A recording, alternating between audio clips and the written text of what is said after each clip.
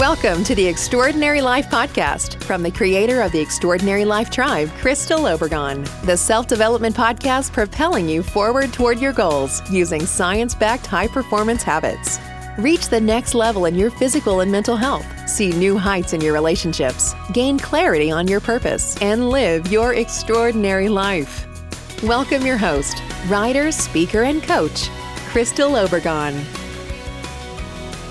Hi there, this is Crystal of Crystal Obregon Coaching with episode number 41 of the Extraordinary Life Podcast.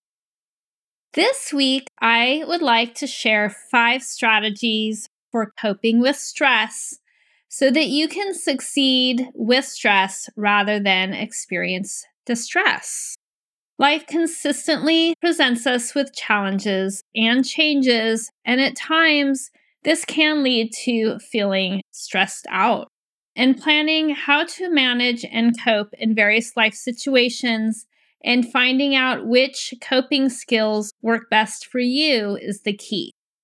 Lately, I found myself focusing too much on issues that were creating stress in my life. And I don't know about you, but once I'm allowing one thing to stress me out, I seem to bring other things onto my list of things to stress about.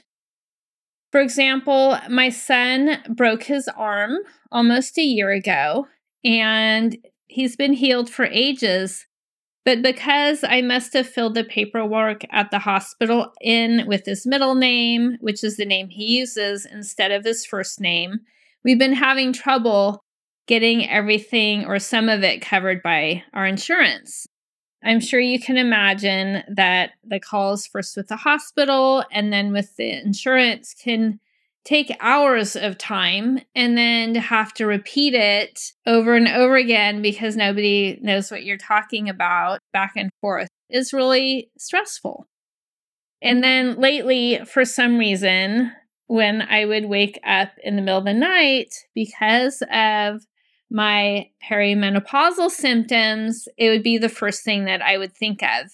And then when I was done thinking of that, I would start thinking of my daughter, a freshman in college across the country, and she's having issues with her food because she needs to be gluten-free for health reasons. And it's really hard to get proper food on her dorm's meal plan. Not that they don't have any gluten-free food, but as you know, you can't eat the exact same things all the time. And dorm food's not that great to begin with. So I really had to go back to the coping mechanisms that work for me because all these problems do have solutions, but stressing out about them really doesn't accomplish anything. So I'm going to share a few of the strategies that I use to cope with stress. In the show notes, I've also included a link to download a PDF guide with even more tips so that you can explore what works for you. The first strategy is to understand more about stress. Better the devil you know than the one you don't. And this involves recognizing your own personal sources of stress and how stress personally affects you. For example, if I'm super stressed out or upset, then I lose my appetite, whereas other people might have increased appetite, or some people might have trouble sleeping, like me. I never have trouble falling asleep, just staying asleep, whereas other people might want to sleep all the time. So understanding what's really happening for you is important. And then if you know that you'll be going through a particularly stressful period of time, then you can plan for it. So this could be a big work project, could be planning for a big event like a wedding or a birthday party. You know what brings out the stress for you, and you can plan for it. So planning a party for one person can be energizing, while for another it can be completely draining. So just knowing more about that and what really is the source of stress for you. The second strategy really is to problem solve. Figure out what the problem is, be as specific as you can, and then really break it down to achievable components. So if it's a work project, then start with the big project. I definitely do this to reduce overwhelm as well. And then I break it down to 5 major moves that I need to do to get the project done. And this can work for a party or other things in your life too. And then from those 5, I break those down into even more achievable steps. Just doing that so that you see where you need to go can be super helpful. And then set goals on how to deal with each step of that process. Make sure you include how to begin your plan of action because starting is often the hardest part. The third strategy is to develop a new behavior. If you are generally taking on too much or you have problems saying no, you might learn to be assertive. Seeing a therapist for one-on-one help to work you through that is also a possibility. Basically, learning how to manage your time more effectively and delegate whenever possible. I definitely had to do that. When the kids were in elementary school, I said yes to way too much because I wanted to be helpful. Somebody has to do it. Realize it doesn't always have to be you. Also, on the other side of it, avoid procrastination because when you're not doing it, you'll spend even more energy worrying about it. In my case, because I'm already very busy during my work hours, I had a heart-to-heart with my husband to ask for his help, had a conversation to plan on how to get it worked out, which was super helpful. And then in dealing with my daughter's situation, I really had to empower her to find out who she needed to communicate with to fix the problem and really breaking it down and teaching her how to not get overwhelmed by something like that. You don't have to be the only one dealing with things, is what I'm trying to say. So the fourth goes along with that one, is making sure you develop a support network. So deliberately develop good supportive relationships.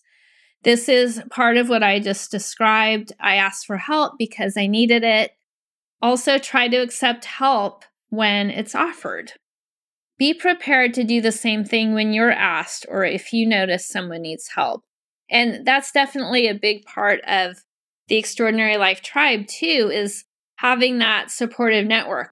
They're not necessarily going to do things for you, but they will help you in any of those with their experience of working through problems so that they're less stressful. Number 5 is simply to make time to relax and enjoy yourself. How many of us know we should do more of this, but actually don't make the time? First of all, set aside time each day to relax and build it into your routine wherever it needs to be. If you work outside the home and have a family and you need to just take 15 minutes before you walk in the door, then do that. I know that I like to get up early to have that relaxing time, but that wouldn't have worked with when my kids were really little. Like they could hear me get up in a hot second. The early mornings weren't the time at that point. Develop hobbies and leisure activities that help you switch off. So whether it's playing tennis after work or going for a walk or a ride, figure out what you really enjoy that helps you to lower your stress level and switch off and do something else. Even better, or in addition, plan a staycation or a weekend away once a month, a long weekend at least every 3 months. Plan it out with enough advance notice so that you can make sure that it happens. And also you can look forward to something fun when you start to feel stressed out. If they're not planned, they often won't happen. Getting out of your regular environment can really freshen up your attitude and lower your stress and help you see things from a different perspective. These 5 strategies are simple enough, but if you don't plan how to manage and cope in various life situations before you're in them, you may find yourself experiencing distress instead of successfully moving through it. If you'd like even more tips, go to the link in the show notes to download my free PDF guide, Release 24 Techniques to Beat Stress. You can also go back to episode 10 of the podcast for the tools that I use personally to make me feel good. That link will also be in the show notes. That's it for now. I'm wishing you a less stressful life. Next week, I'll be sharing some strategies to use when you're coping with a more acute form of emotional distress. In the meantime, have a great rest of your day, and I will see you in here next week. Bye for now. Thank you for listening to the Extraordinary Life Podcast with writer and coach Crystal Obregon. We'd love to connect with you outside of the podcast too. To find more helpful insights, show notes, and more about Crystal, go to crystalobregon.com. That's OBREGON, where you will also find info for the Design Your Decade workshop. This workshop will help you to stop drifting and start creating. Until next time, be extraordinary.